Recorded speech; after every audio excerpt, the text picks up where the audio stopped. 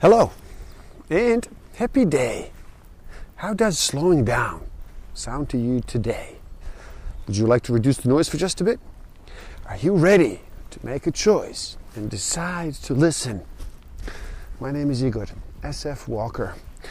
I'm here to remind people to slow down, to reduce the noise, to walk their lives into a natural flow. Welcome back to the Book of the Week series. Every week as I read another amazing title, I share it with the world, and today we look at Homo Deus, A Brief History of Tomorrow by Yuval Noah Harari. If we take the really grand view of life, all the problems and developments are overshadowed by three interlinked processes. Number one, science is converging on an all-encompassing dogma that says that organisms are algorithms and life is data processing. Number two, intelligence is decoupling from consciousness.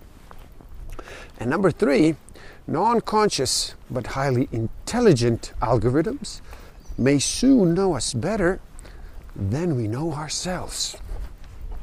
These three processes raise three key questions which I hope will stick in your mind for a long time. Number one, are organisms really just algorithms? And is life really just data processing? Number two, what's more valuable, intelligence or consciousness? And number three, what will happen to society, politics, and daily life when non-conscious but highly intelligent algorithms know us better than we know ourselves? Techno-humanism, which still sees humans as the apex of creation and clings to many traditional humanist values, agrees that Homo sapiens, as we know it, it's run its historical course and will no longer be relevant in the future, but concludes that we should therefore use technology in order to create Homo Deus, a much superior human model. Homo Deus will retain some essential human features, but will also enjoy upgraded physical and mental abilities that will enable it to hold its own even against the most sophisticated non-conscious algorithms. Since intelligence is decoupling from consciousness, and since non-conscious intelligence is developing as breakneck speeds, humans must actively upgrade their minds if we want to stay in the game. Despite all the talk of radical Islam and Christian fundamentalism, the most interesting place in the world for a religious perspective is not the Islamic State or the Bible Belt, but Silicon Valley. It is where high-tech gurus are brewing for us great new religions that have little to do with God and everything to do with technology. They promise all the old prizes, happiness, peace, prosperity, and even eternal life. But here, on earth, with the help of technology, rather than after death, with the help of celestial beings. There are still notable failures. But when faced with such failures, we no longer shrug our shoulders and say, well, that's the way things work in our imperfect world, or God's will be done. Rather, when famine, plague, or war break out of control, we feel that somebody must have screwed up. We set a commission of inquiry and promise ourselves, next time will be better. And it actually works. Such calamities indeed happen less and less often. For the first time in history, people die more today from eating too much than from eating too little. More people die from old age than from infectious disease. And more people commit suicide than are killed by soldiers, terrorists, and criminals combined. In 2012, about 66 million people died throughout the world. 620,000 of them died to human violence. War killed 120,000 people.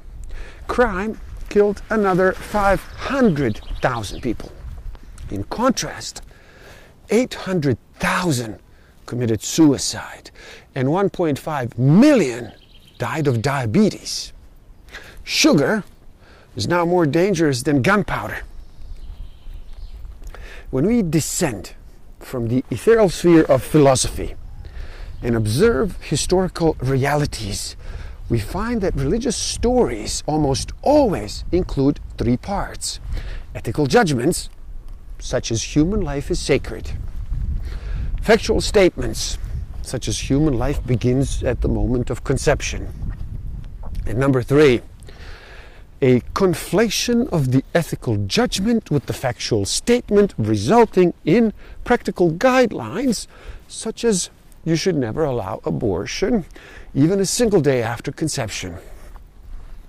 Science has no ability to refute or corroborate the ethical judgments religions make, but scientists do have a lot to say about religious factual statements.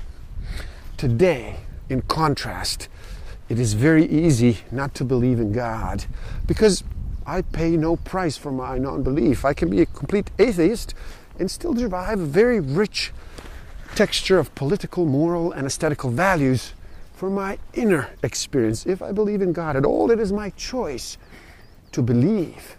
If my inner self tells me to believe in God, then I believe. I believe because I feel God's presence in my heart tells me He is there. But if I no longer feel God's presence, and if my heart suddenly tells me that there is no God, I will cease believing. Either way, the real source of authority is my own feelings. So even while saying that I believe in God, the truth is that I have a much stronger belief in my own inner voice. This is the paradox of historical knowledge. Knowledge that does not change behavior is useless, but knowledge that changes behavior quickly loses its relevance. The more data we have, and the better we understand history, the faster history alters its course, and the faster our knowledge becomes outdated. The glass ceiling of happiness is held in place by two stout pillars, one psychological and the other biological. Psychological level happiness depends on expectations rather than objective conditions. We don't become satisfied by living a peaceful and prosperous existence. Rather, we become satisfied when reality matches our expectations. Bad news is, as conditions improve, expectations balloon.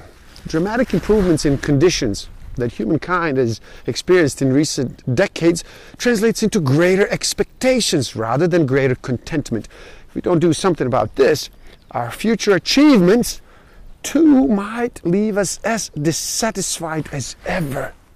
On the biological level, both our expectations and our happiness are determined by our biochemistry rather than our economic, social, and political situation.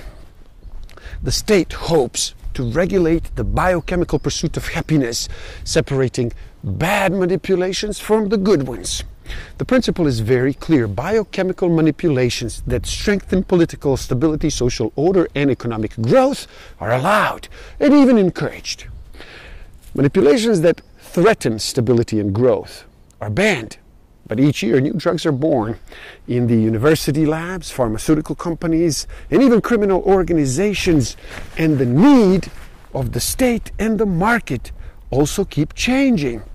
As the biochemical pursuit of happiness accelerates, so it will reshape politics, society, and economics, and it will become equal part and equally hard to bring it under control. Meaning is created when many people wave together a common network of stories. Why is a particular action, such as getting married in a church, fasting for Ramadan, or voting on an election date, seem meaningful to me? Well, because my parents also think it's meaningful, as do my brothers, my sisters, my neighbors, people in nearby cities, and even the residents of far-off countries. And why do all those people think it's meaningful? Because their friends, their neighbors, their brothers, their sisters also share their thinking. People constantly reinforce each other's beliefs in self-perpetuating loop, and each round of mutual confirmation tightens the web of meaning further, until we have little choice but to believe what everyone else believes. In the medieval Europe, the chief formula for knowledge was knowledge equals scriptures times logic. If people wanted to know the answer to important questions, they would read scriptures, use their logic to understand the exact meaning of the text. The scientific revolution proposed a very different formula. Knowledge equals empirical data times informatics times mathematics. Humanism offered a new thing. As humans gained confidence in themselves, new formula became experiences times sensitivity. If you wish to know the answer to any ethical question, we need to connect to our inner experiences and observe them with the utmost sensitivity. But what are experiences exactly? They're not empirical data. An experience is not made out of atoms, electric waves, proteins, or numbers. It is a subjective phenomenon made up of three main ingredients: sensations, emotions, and thoughts. At any particular moment, my experience compromises everything I sense: heat, pleasure, tension. Every emotion I feel: love, fear, anger, and whatever thoughts arise in my mind. And what is sensitivity? It means two things. Firstly, paying attention to my sensations, emotions, and thoughts. And then secondly, allowing these sensations, emotions, and thoughts to influence. You cannot experience something if you don't have the necessary sensitivity, and you cannot develop your sensitivity except by undergoing a long streak of experiences. As of early 2016, 62 richest people in the world were worth as much as the 3.6 billion people. Since the world population is over 7 billion people, it means that these 62 billionaires together hold as much as the entire bottom half of the humankind. 20th century medicine aimed to heal the sick. 21st century medicine is increasingly aiming to upgrade the healthy. Healing the sick was an egalitarian project because it assumed there's a normative standard of physical and mental health that everyone can and should enjoy. When someone fell below the norm, it was the job of the doctors to fix the problem and help him or her live the best life.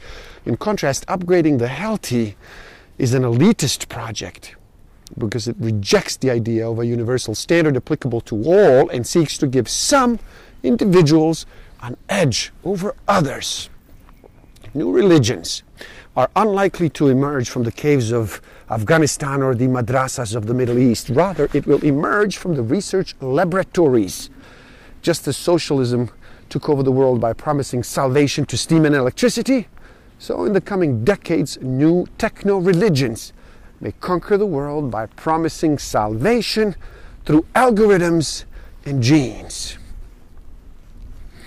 Please, do help out. It is easy. Simply like this video so more people can enjoy it. Share it too and spread the word. Subscribe to my channel and stay up to date. And the link to this book is in the description below, so buy it and read. Never stop learning. Thank you. Love and respect.